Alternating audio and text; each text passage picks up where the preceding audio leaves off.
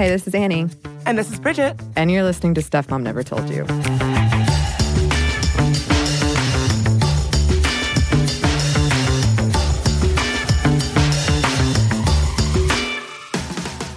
Hello, listeners. It's been a while. You may have been wondering where I've been.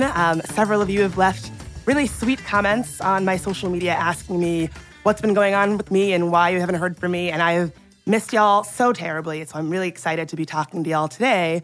But I guess we should probably start with a little bit of an announcement, a little housekeeping, which is that my time at the helm with Stuff Mom Never Told You is sadly coming to a close. And don't worry, you will still be able to hear all the kind of exciting things that I'm up to.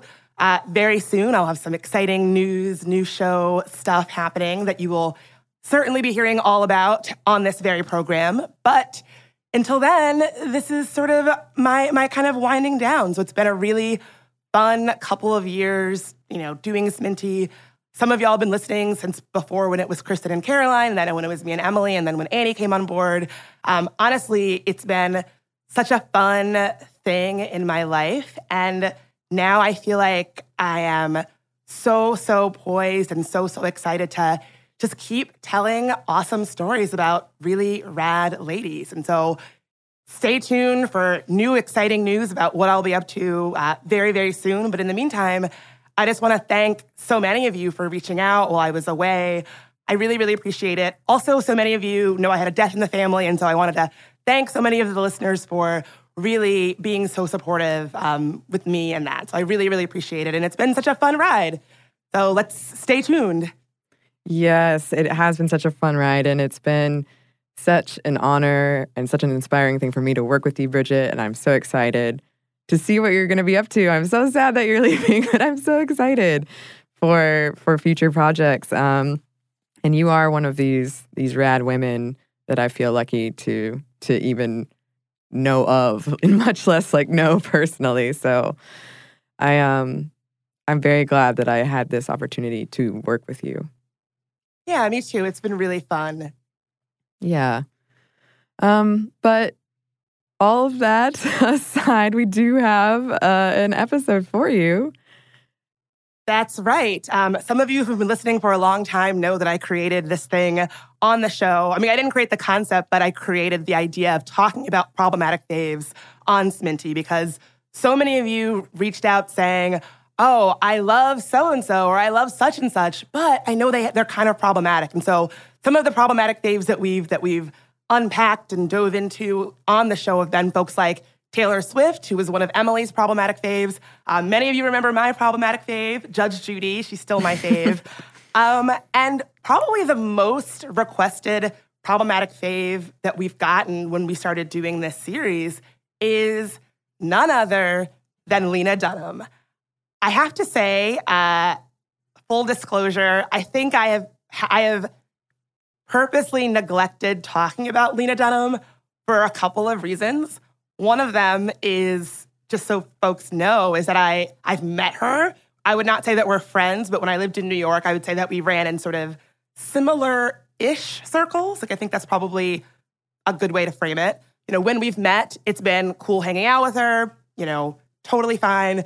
But it kind of made it awkward to be, doing a podcast unpacking the ways that she's problematic. And I say this because, as you know, with this series, we are all problematic. I'm problematic. You're problematic. Everyone's problematic. So the reason why we like talking about problematic faves is not to trash people or drag people or whatever.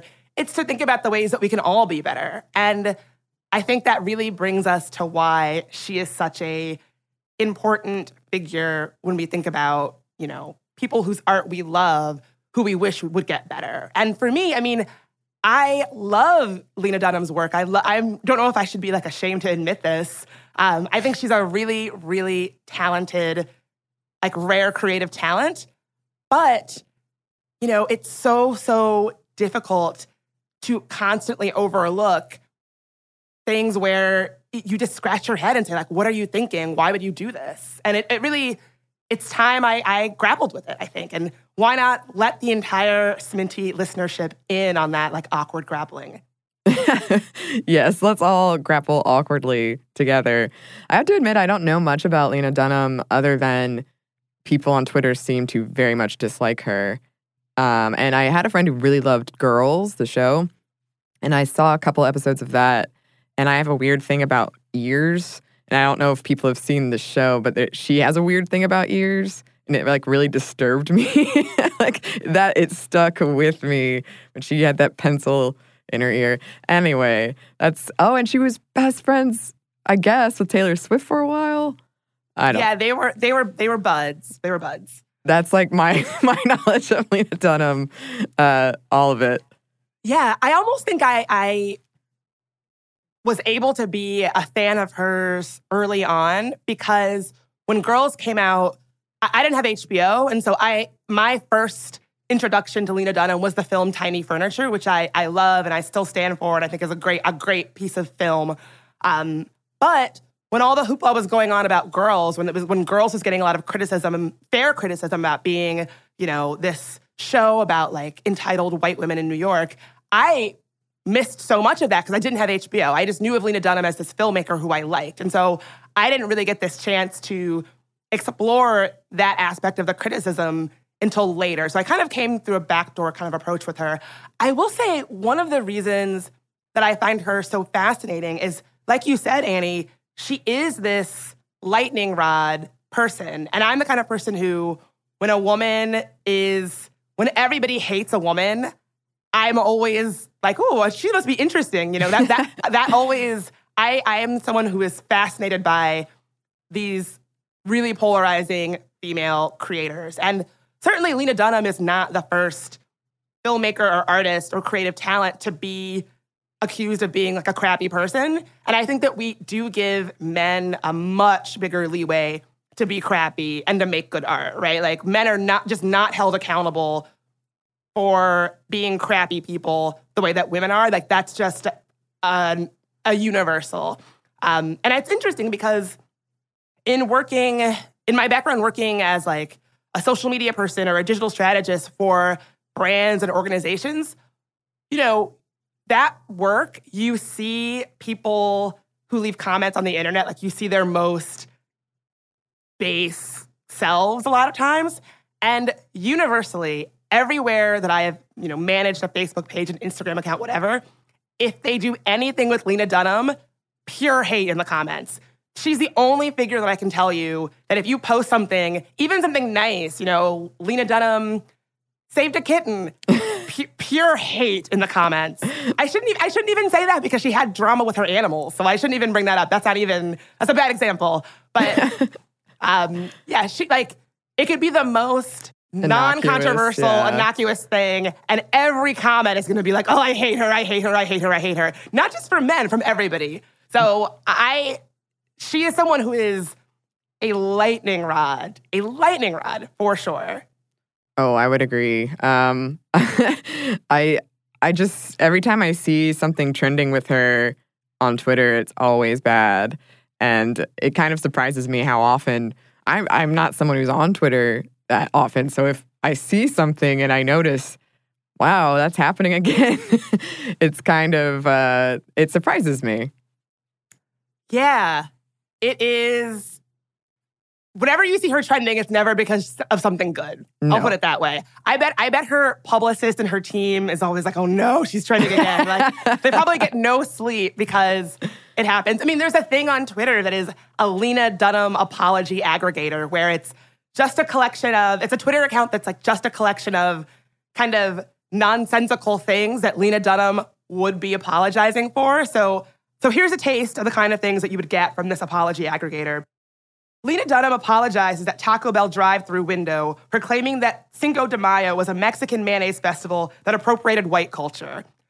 So it's like these nonsense sort of social justice-y words kind of put together in a way that really doesn't make sense. But in the universe of Lena Dunham having to apologize for things, who knows? Because she has to apologize for things so regularly. Yeah, it does seem that way. And we're going to talk about some of those instances where she's had to apologize. But first, let's talk about her past and kind of the work that she's done.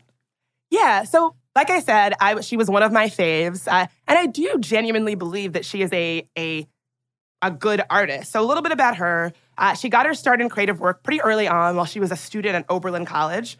She went viral very early on YouTube for making this video of herself wearing a bikini and brushing her teeth in a fountain, like in a fountain at Oberlin. And this video was one of those things where it became viral for people hating on it. And, she eventually took this video down because of all the hate that she got from the video. Rebecca Mead over at The New Yorker wrote, "Her blithe willingness to disrobe without shame caused an outburst of censure from viewers." Dunham herself said she didn't want to Google herself and have the first hit be people talking about how misshapen her breasts were, how fat she was, and that's why she took the video down. But I gotta say, that being her early foray into public creative work, I found so interesting because it can be really difficult to be a woman, especially a woman that's not, a size 2, a size 4, to put yourself out there like that. And I've always respected that she is someone who does not shrink away from using her body to tell stories about who she is. And in a way that, in a way that she controls. And she gets a lot of hate for that. And that's something that I definitely admire about her because it can be hard. Oh, yeah, for sure. The couple of episodes that I've seen of Girls, I did appreciate kind of the courage of being authentic with her body type. And I guess not always the most flattering presentation of even just her clothing choices. I remember one episode where she was like wearing a fishnet yellow top and nothing else. So that was something that I thought was very, at least at the time, for me, unique. And I didn't see things like that often.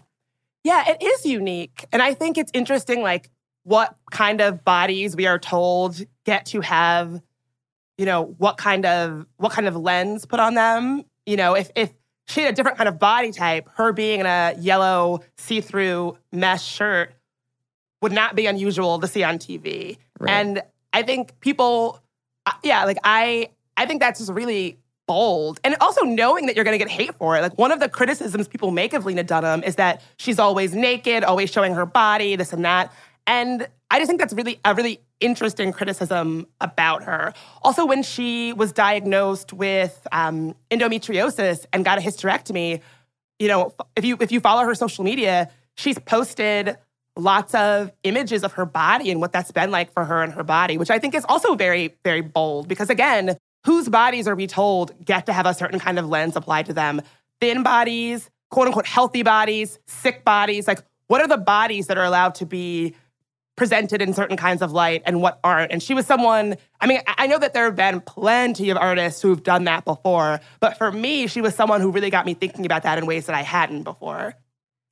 Yeah, I would agree. And it is vulnerable to put yourself out there like that, and to open yourself up to that kind of criticism. Definitely.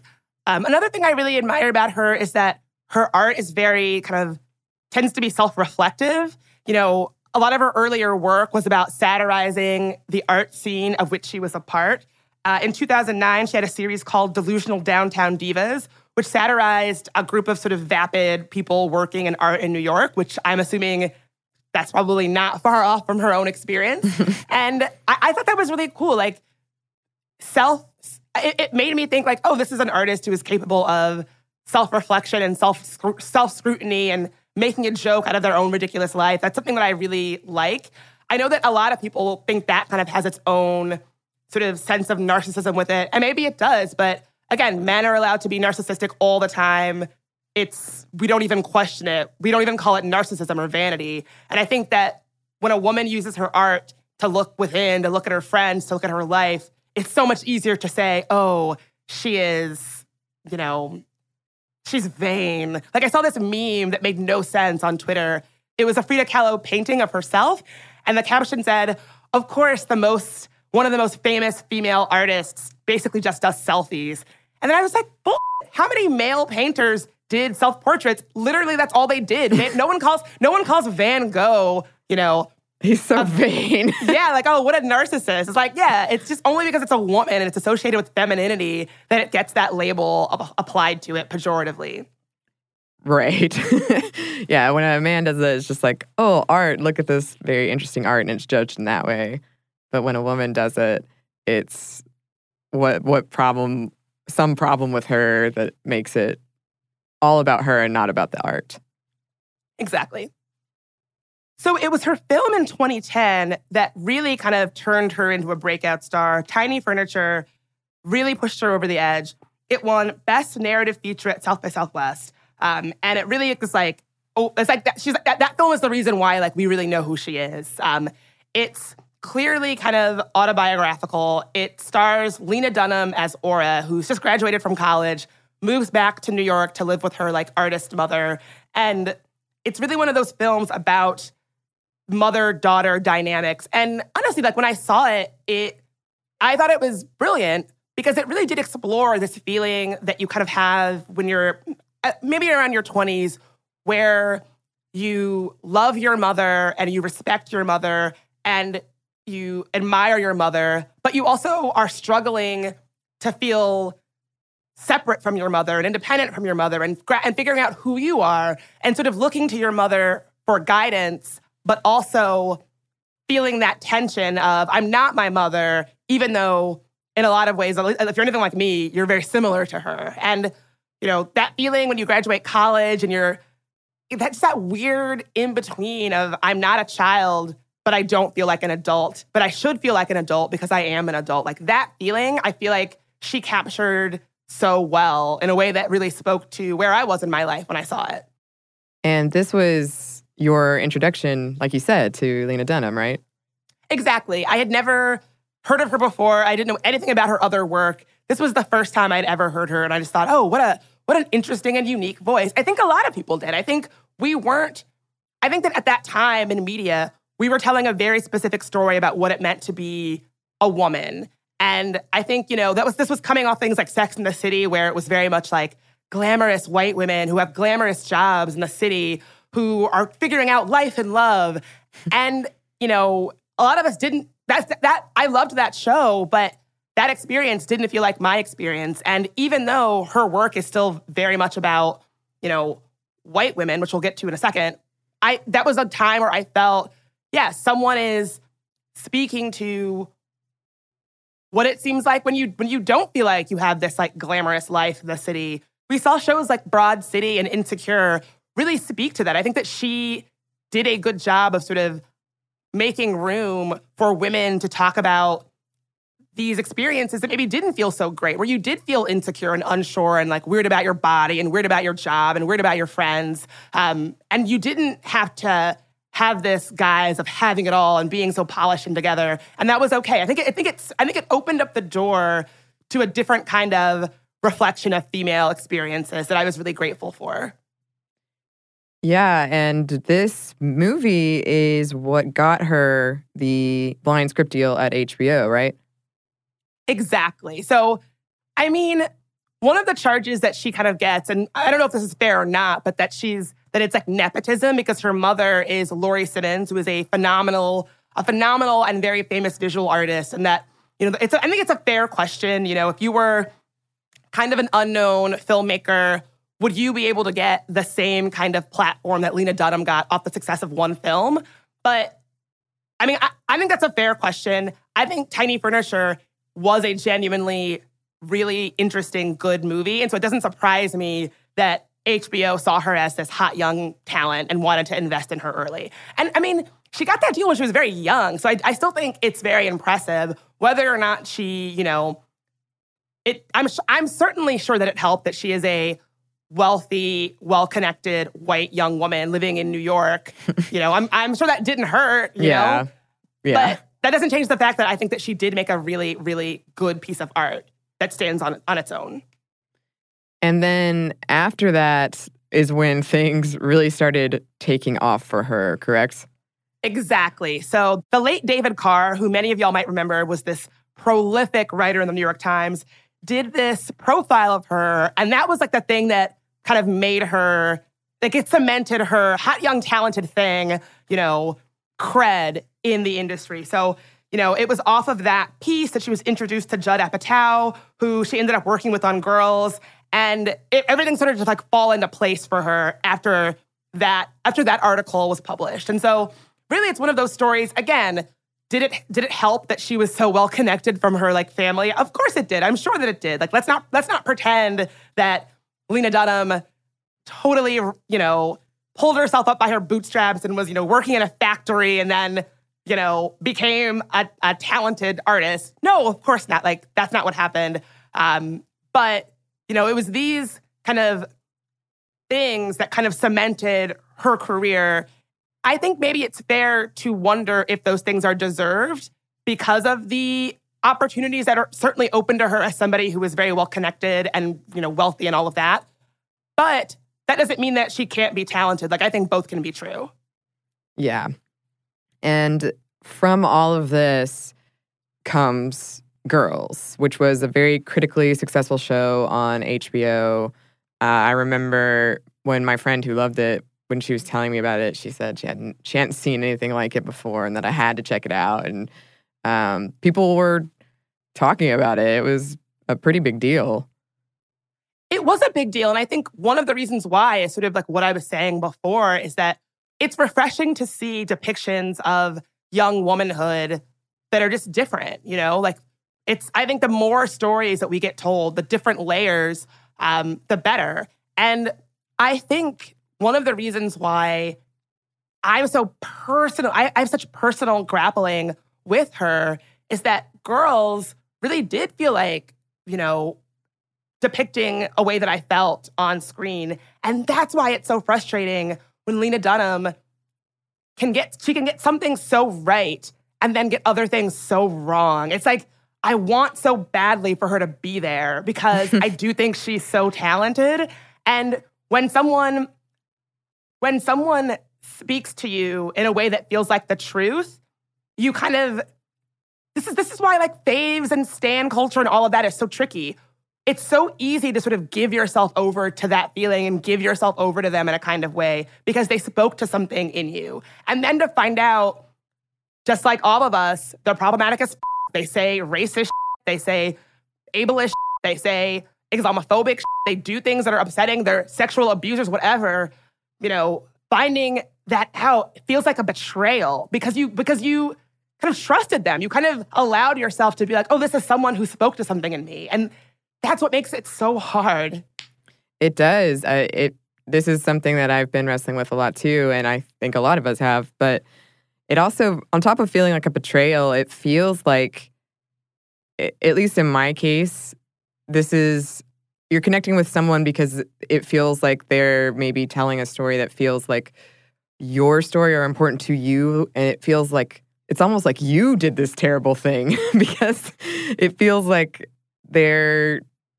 you're connecting with them as an audience member or as a consumer of their entertainment. And in that way, sometimes it's the strangest thing of feeling like by liking this person and then they did this thing, like guilty by association almost. You know what I mean? Oh, completely. This is why like in 2019, 2018, if there's one byproduct of the Me Too movement, it's that I don't stand for anybody. I'm like, I liked this movie. I liked this song. I don't know what you're doing in your personal life. I don't know. I don't want to like attach greater meaning to feelings around anyone. I'm like, yeah, I like this movie. We'll see. The jury's still out. Right. And I think honestly, someone who I think really modeled this in an interesting way is the filmmaker and actress Greta Gerwig. After Me Too had a lot of actors questioning who they would work with. Greta Gerwig is this amazing feminist woman filmmaker. She directed the movie Lady Bird, which was a revelation. If you haven't seen it, you should definitely see it. Would love to know your thoughts. But Greta Gerwig got asked so many times, you're this big feminist, this big female icon in filmmaking. Why did you work with Woody Allen? And then later on, she said that she regretted it and that she wouldn't do it again, but that she couldn't change what he had meant to her kind of creatively and as a filmmaker. Here's what she said. Dylan Farrow's two different pieces made me realize that I had increased another woman's pain, and I was heartbroken by that realization. I grew up on his movies, and they have informed me as an artist, and I cannot change that fact now, but I can make different decisions moving forward. And I just thought that was so powerful that she was saying, well, yeah, like a lot of us, I let my feelings about this filmmaker inform my behavior. And I was in a movie with him, and it seemed like I was co-signing his behavior and him as a person, and I wasn't, and I regret that.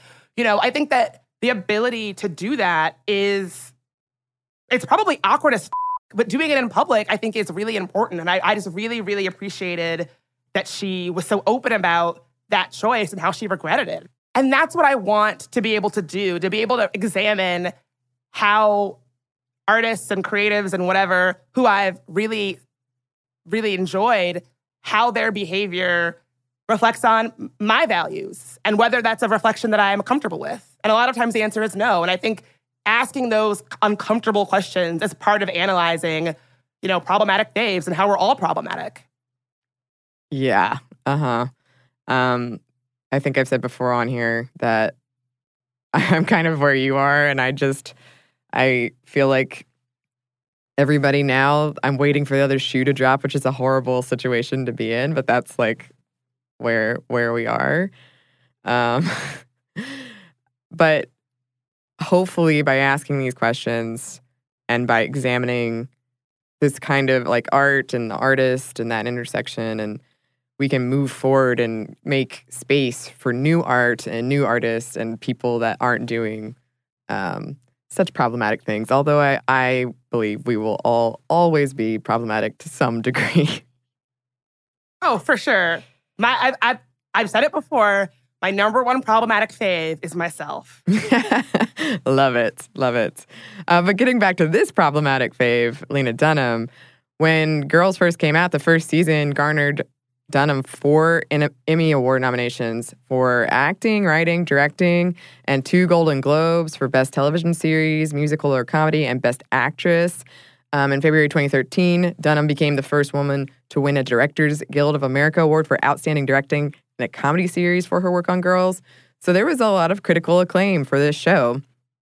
And then in late 2012, she signed a $3.5 million deal with Random House to publish her first book, which is an essay collection called Not That Kind of Girl, A Young Woman Tells You What She's Learned. And it was published in September 2014. It reached number 2 on the New York Times bestseller list in October 2014. Yeah, have you read that book? I have not read that book. Have you read it? I have. It's good. It's good. I completely understand why it was so successful. And I remember there was controversy in the book, which we'll get to in a second. I remember an early controversy around the book is that she, got such a good deal. And again, we cannot divorce her success from all of the various privileges that she embodies, certainly plays into it. But for me, it's again, I think it can be both, that she's a talented writer and she's very privileged, which helped. And that's okay. But, as cool as it is to see a young female creative talent get successful, people are right to be critical of a lot of the things that she does. I think she gets a lot of unfair criticism, but people aren't wrong to want to hold her accountable, which I think we should talk about after a quick break.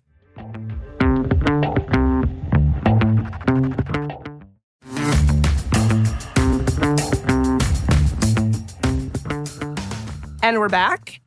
So one of the things that people criticize the show Girls about is the fact that it is so overwhelmingly white.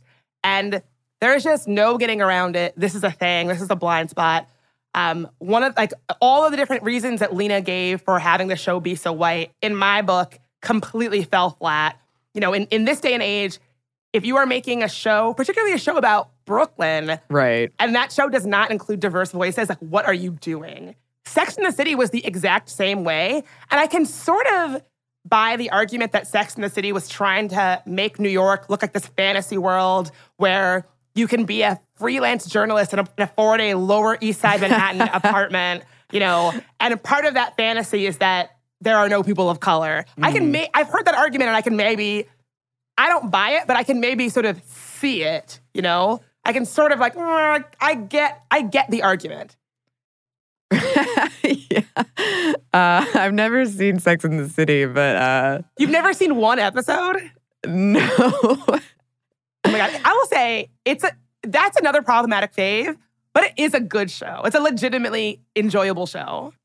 I feel like I need to dust up on my, I guess, not feminism shows, but these big milestones and women on television shows and watch Sex and the City. I think I'd get a lot more jokes. Yeah, I mean, I watched it when it was airing, when it was, new. I was in high school, and I understood maybe 75% of it. And I would watch it with my friend Kristen, who had HBO. I would go to her house and watch it. Yeah, I definitely was probably too young to understand half of it. But watching it now as an adult, you're watching women who are in their 30s wrestle with things like, oh, am I going to be able to have a career and a baby? And I was in high school. I'm not sure I fully understood the nuances there. But so these shows that are about four friends in New York, four lady friends in New York living their lives, having a show like Girls be set in specifically Brooklyn and be so lacking in diversity, I think it's just not okay. And I think, when that show was on the air, for part of it, I was a 20-something girl working in media and living in Brooklyn. And my experience was certainly, diverse. I'm a Black woman. I had friends who were other Black women. Brooklyn is so diverse. It just didn't make any sense to me to be claiming to tell a more authentic story about women coming of age in New York and not include people of color. It just didn't make any sense. And it didn't make any sense to Jenna Wortham either, the host of the podcast Still Processing It.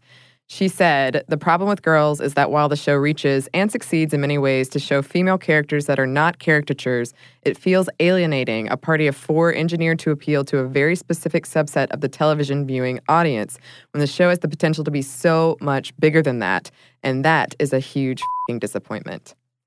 Exactly. She just nails it. That's exactly how I felt, that it was disappointing that someone could authentically capture something about being a young person in New York and then have such a huge blind spot around race and have none of these characters be representing a diverse background at all in a city like Brooklyn. Lena responded to this criticism, but beyond adding Donald Glover to the show for a few episodes, nothing really changed. And she said, I take that criticism very seriously. She added, something I want to avoid was tokenism in casting. If I had one of the four girls, for example, she was African-American, I feel like, not that the experience of an African-American girl and a white girl are drastically different, but there has to be specificity to that experience that I wasn't able to speak to. I did write something that was super specific to my experience, and I always want to avoid rendering an experience I can't speak to accurately. So basically that's saying, well, I'm a white woman. How could I ever write about people who aren't white women? I completely do not buy. I see where she's coming from. I just do not buy that explanation at all, because she writes male characters. She's not a man. She writes characters who are parents. She's not a parent. There are so few things where you would accept, I write about my experience and I cannot even fathom writing about something that's not my own experience. She does it on the show. And so I just do not buy that at all.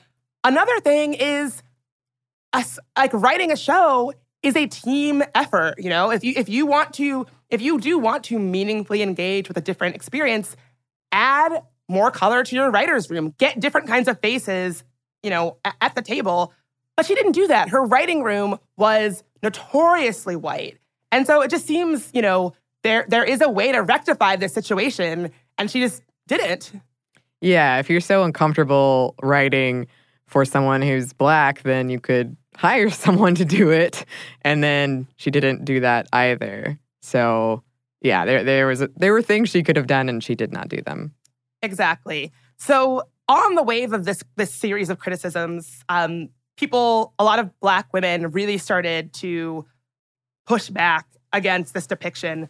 Zenzi Clemens, who is a Black female writer who was working for Lena's publication Lenny Letter, which shuttered earlier this year, she quit publicly and accused Lena of, quote, hipster racism. Clemens wrote, "She and I ran in the same circles in college.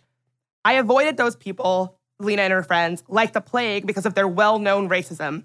I'd call their strain hipster racism, which typically uses sarcasm as a cover, and in the end, it looks a lot like gaslighting. It's just a joke. Why are you overreacting?" is a common response to these kinds of statements. And boy, howdy, do I know that vibe very well. That's sort of a new thing where the person, I don't know where this attitude came from, but I've certainly experienced a lot where people act racist or anti-Semitic, and then it's, oh, I'm just joking, wink. Like, it's Right. really difficult to tell. And so it's like, it's gaslighting is the term for it, because it just is really, really confusing, and it's just unsettling. Yeah, that sounds like if gaslighting 101, raising a legitimate concern and then being dismissed as if you're the one who is acting out of turn. Exactly. So another kind of very weird thing that happened that Lena had to apologize for was, do you remember that weird thing with Odell Beckham? I do not. Please Oh my tell me gosh. about it. It was just very weird. Like, I just feel it was just deeply, deeply strange. So in 2016, Lena Dunham went to the Met Ball, which, if you know the Met Ball, it's this thing where all the fancy, rich, well-connected people all get invited by Anna Wintour from Vogue magazine to this ball, and you're all supposed to dress people dress. What you wear is very important to this thing. Like, Yeah. it's like a whole thing. And so Lena went dressed in, I think, like a tuxedo or a suit. And she was sitting next to the football player, Odell Beckham Jr. Now, she claims that he, I'm not even really sure what she was trying to get at. Basically, she accused him of disregarding her because she was dressed in a suit, because she's not a size 2, because for whatever other reason, because he sat there at the table and looked at his phone and didn't engage with her. And really, when you step back, what she is saying is that, oh, somebody just sat at a table on their phone and didn't engage with me, therefore they must be a misogynist. She was really projecting a lot of malintent on someone who was just minding his business at a table, doing nothing. And it just was really, really, really, really strange. That's the only thing I can think of. It's part of me kind of felt for her in that moment, because I'm someone who can kind of get in my own head and be like, oh, everyone is annoyed at me because they're being quiet, and really they're just being quiet. I know what it's like to jump to unsupported conclusions about the behavior of someone else, but really it was in your own head. I've guilty as charged. I do that all the time. So part of me understands it, but to say it publicly Right. about someone who was just doing nothing is just it's almost unfathomable. It's almost unfathomable to me. Yeah, I mean, hearing this from you, it sounds like just a normal thing happened, that you're sitting at a table and someone's doing their own thing, and then to post about it, or I'm assuming she said something on social. Yeah, that's very odd indeed. Yeah, so she apologized. She said, "I would never intentionally contribute to a long and often violent history of the over-sexualization of Black male bodies, as well as false accusations by white women toward Black men." Yeah, so I honestly, this is one of those things I don't even know what to make of it, because it's so strange. I guess she doesn't know me. Maybe Odell Beckham is awkward or an introvert and just wanted to be on his phone. To put this weird, it's just such a weird projection to be that, oh, because he wasn't ogling me, he's a misogynist. There's so many layers to how strange it was. Really, that's all I can say. There's just so many layers to how weird of a thing this was. Yeah, and if he had been ogling her, then it would have been bad as well. I really think in my heart of hearts, most of the time, people are not thinking about you at all. And so they're worried that you're thinking about them. You're worried that they're thinking about you, but you're really just all thinking about ourselves. That's what I think. I agree. Yeah. There are times where I leave my house and I'm thinking like, oh, I haven't showered. My hair's a mess. Like I look a mess. And then when I get outside, I remember, oh, everybody, we're all vain narcissists. We're all just worried about ourselves. Nobody is looking at me. Nobody cares. Yeah. Pretty much. That is a good piece of advice to navigate with through this world. So another weird thing that happened was, so I know you haven't read her book, but in her book, there's this passage that was really, really controversial. In her book, she describes in a passage an experience with her sibling, Grace. She writes, "One day, as I sat in our driveway in Long Island, playing with blocks and buckets, my curiosity got the better of me. Grace was sitting up, babbling and smiling, and I leaned down between her legs and carefully spread open her vagina. She didn't resist, and when I saw what was inside, I shrieked. My mother came running. Mama, Mama, Grace has something in there. My mother didn't bother asking me why I'd opened Grace's vagina. This was within the spectrum of things that I did. She just got on her knees and looked for herself. It quickly became apparent that Grace had stuffed 6 or 7 pebbles in there. My mother removed them patiently while Grace cackled, thrilled that her first prank had been a success." Now, that passage to me reads as a bit strange, but I also can read it as, kids exploring each other's bodies. Like, this happened when Lena Dunham was 7. Mm-hmm. But it got picked up by this right-wing outlet who did kind of tweak the passage. So they misreported her age when this happened as being 17 and not 7. And so again, even though whether or not you see this criticism of this passage as fair or not, it does need to be told that like a right-wing outlet, Truth Revolt, they aggregated this content to make her look worse. And they're not just, neutral parties here. The columnist who aggregated this, Kevin D. Williamson, you might remember him as floating the idea that women who get abortion should be executed, for saying that trans actress Laverne Cox is, quote, not a woman. Like, he's not just a concerned party lifting this to the masses. He certainly would be doing so with an agenda. And so whether or not you believe that passage does describe Lena Dunham molesting her sibling, just in terms of the logistics of what happened, it did originate with this kind of shitty right-wing blogger. That was news to me when you were sharing this research. Because I've seen on Twitter sort of these lists of like why to hate Lena Dunham. And on there is always I think I usually see she molested her cousin. But anyway, it's somebody related to her. And I didn't know that a right-wing outlet was kind of behind at least getting it a lot of really negative attention. Yeah, and I think there are people who I respect and trust who believe that this is an encounter that describes child molestation. I'm not saying one way or another whether it is or not. I'm saying, if that is a claim that you hold, you should know where it originated. And so, I think Lena's sibling has been very clear that they do not feel that they were molested. And so I think that's part of it too. And sort of, understanding, I don't know, I just think that when we're talking about something like child molestation, it's just so important to do it in a way that's nuanced because it's such a sensitive, heavy topic, Yeah. So all of these things, I remember when they were coming out, I hate to even say this, y'all are going to hate me. I was still sort of thinking, I still like her. I don't know. Like, she's a cool artist. I was really able to somehow still watch Girls, still be interested in what she had to say, still read her writing, all of that. I was still very interested in what she was doing.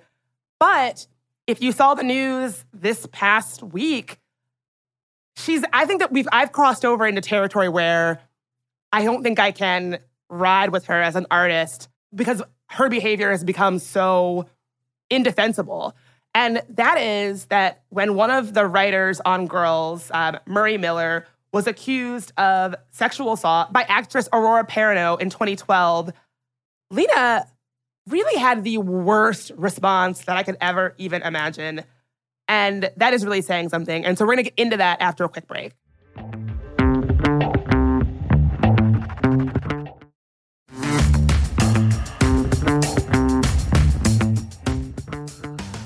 And we're back. Thank you, sponsor. So here's what went down with these allegations. This actress filed sexual assault charges against former Girls writer Murray Miller, saying that he raped her in 2012 when she was 17. Now, in response, Lena and her co-showrunner, Jenny Koner, sent a statement to The Hollywood Reporter, basically saying that they knew they had insider information that this didn't happen. Here's what they wrote.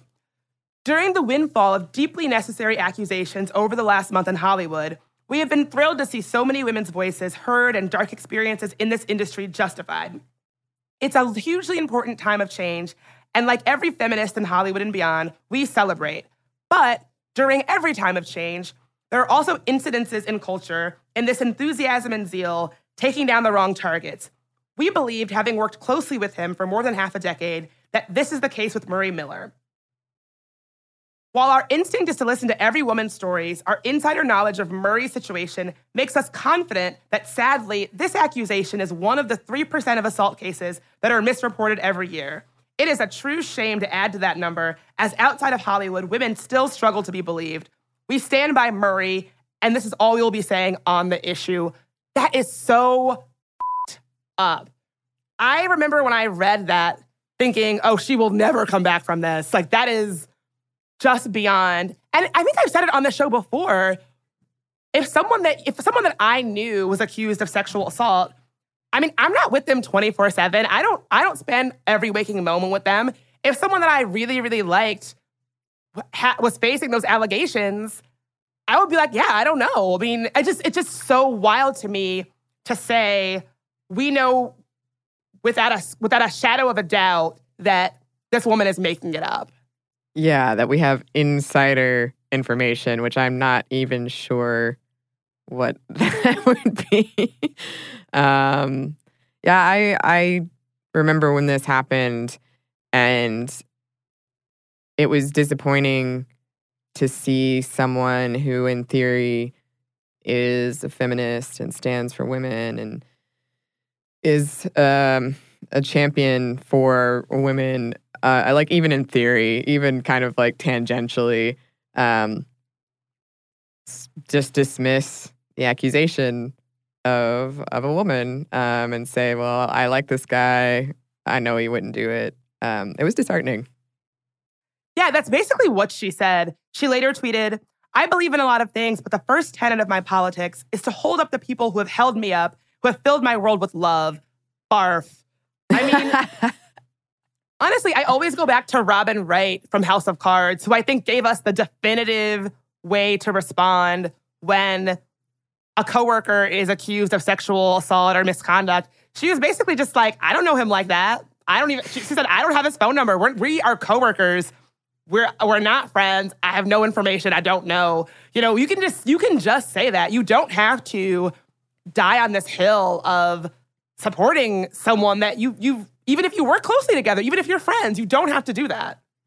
No.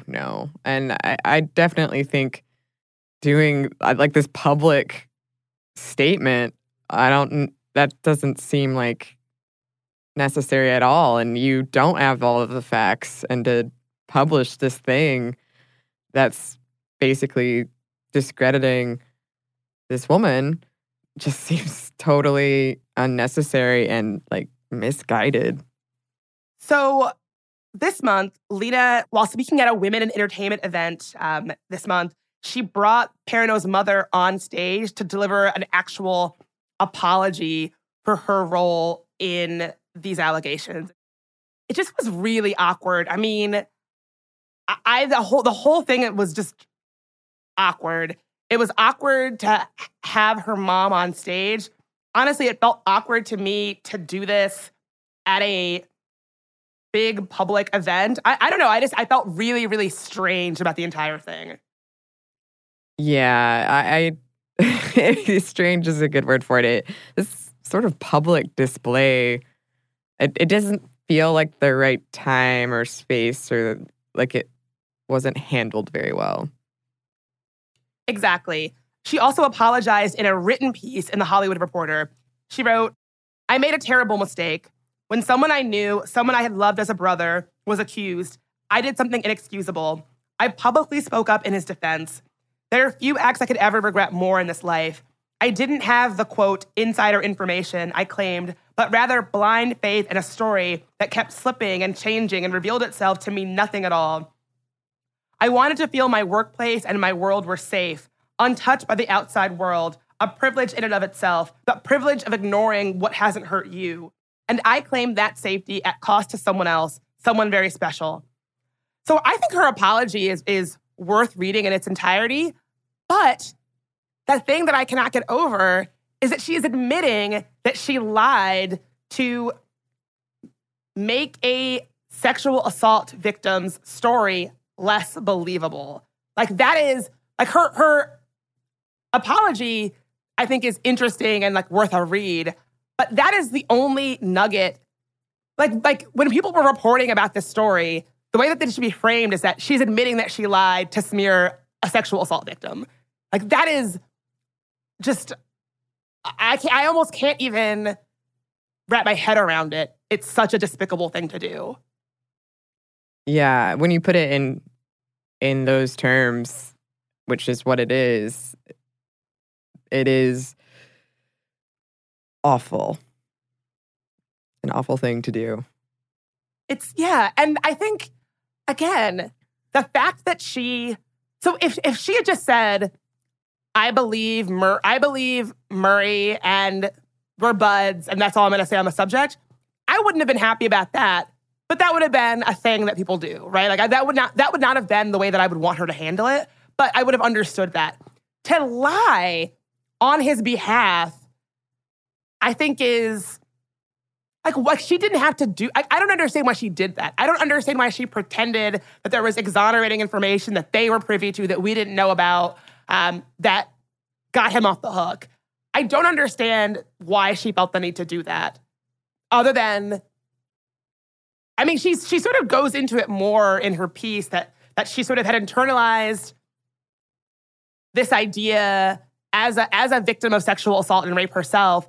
She had sort of internalized this idea that she needed to believe that the community of people that she had put around her was safe. And so this lie was actually a tool for her to believe that she had built a safe space for herself and her community. And if she took that lie away, then the entire house of cards comes falling down, and she realizes, oh, I have not built a safe community, the one that, I wanted to build as a survivor of sexual assault and rape. And again, I can understand that, but what the it's just so horrible. I am a survivor of sexualized violence.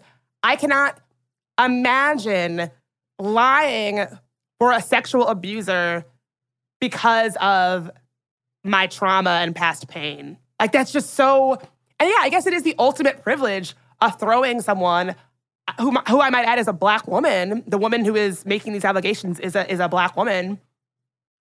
I guess that is the ultimate privilege of saying, my comfort, my ability to feel safe trumps anything that anyone else might be going through, and that needs to be protected at all costs. Right, and that this person, the person who was accused, is a friend of mine, and I care about this person, and the other person I don't know or I don't care about, and so I'm going to protect people in my circle instead of doing the thing that is right, and I mean the values that you would purport to have, that it seems that she purported to have. Right, and this is what I always come back to. None of us are perfect feminists. I'm certainly not, never claim to be.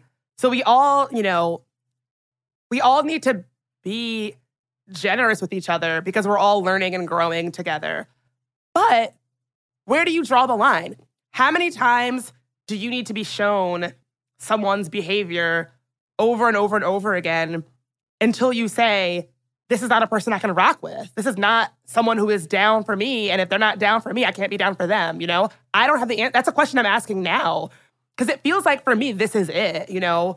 I just can't even imagine what it must have feel like for this young woman, Aurora, to see these well-connected, you know, white women just circle the wagons around her abuser. Like, I can't even imagine what that must have felt like for her.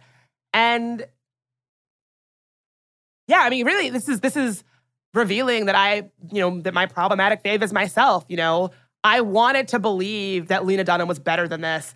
And I wonder, like, am I giving her more leeway because, like, why was I willing to give her that space to grow and shape? Like, who gets endless chances in life?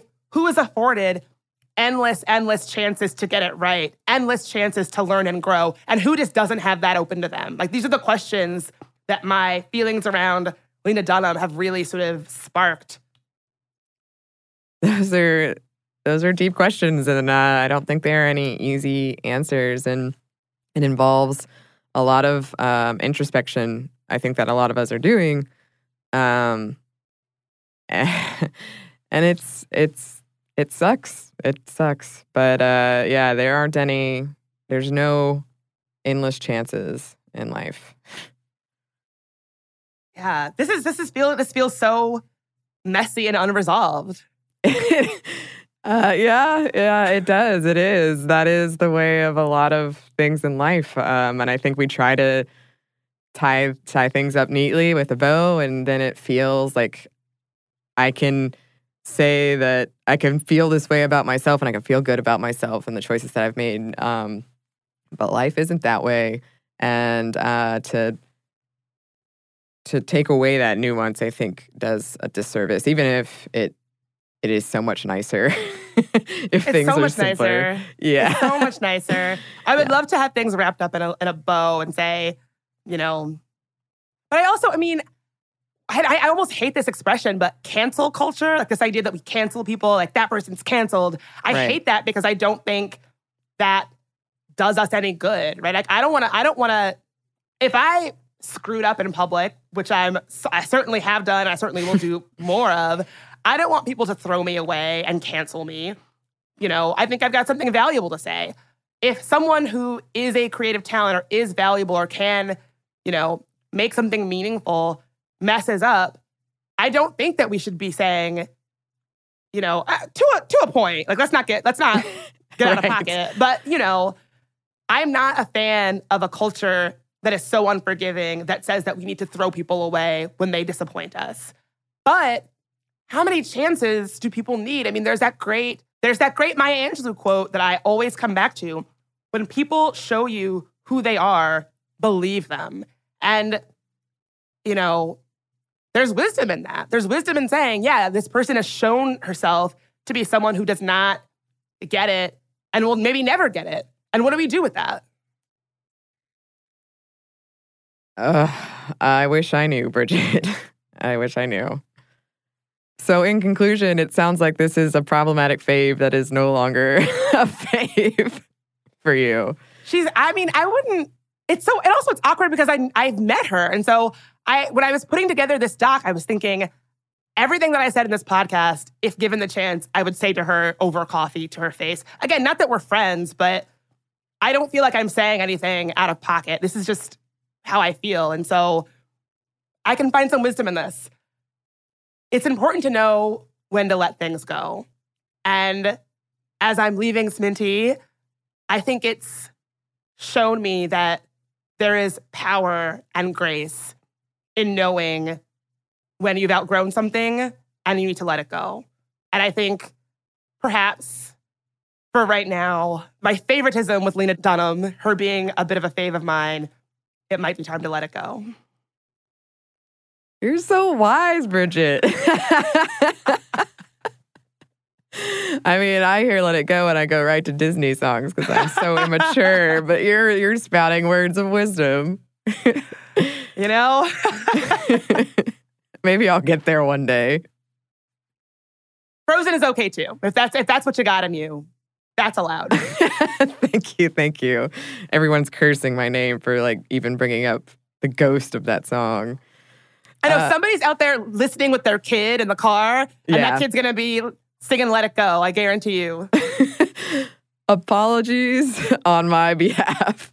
I know I one time had a child staying in a hotel room next to me and was just belting that song over and over and over again. So I understand, and I'm very sorry. But I think as unresolved and messy as this is, it about brings us to the end of this episode. It does. It feels cathartic. I've been wanting to talk about Lena Dunham on the show forever. And it feels like a weight has been lifted. I'm glad. When you sent the topic suggestion, I was like, ooh, interesting. This is going to be an interesting one. But I'm glad we tackled it. I'm glad that you got to sort of explore and have this space to grapple with your feelings about Lena Dunham. That's right. Yes. So if you would like to find Stuff Mom Never Told You on social media, you can. You can find us on Twitter at MomStuffPodcast and on Instagram at Stuff Mom Never Told You. You can also email us at momstuff@howstuffworks.com. And if you want to find Bridget, where can they do that, Bridget? If you want to keep up with all the things that I got going on in my last few episodes of the show, you can find my social media. I am on Instagram at Bridget Marie in DC. That's DC like the city. And I'm on Twitter at Bridget Marie. Thanks, as always, to our producer, Trevor Young. And thanks to you for listening.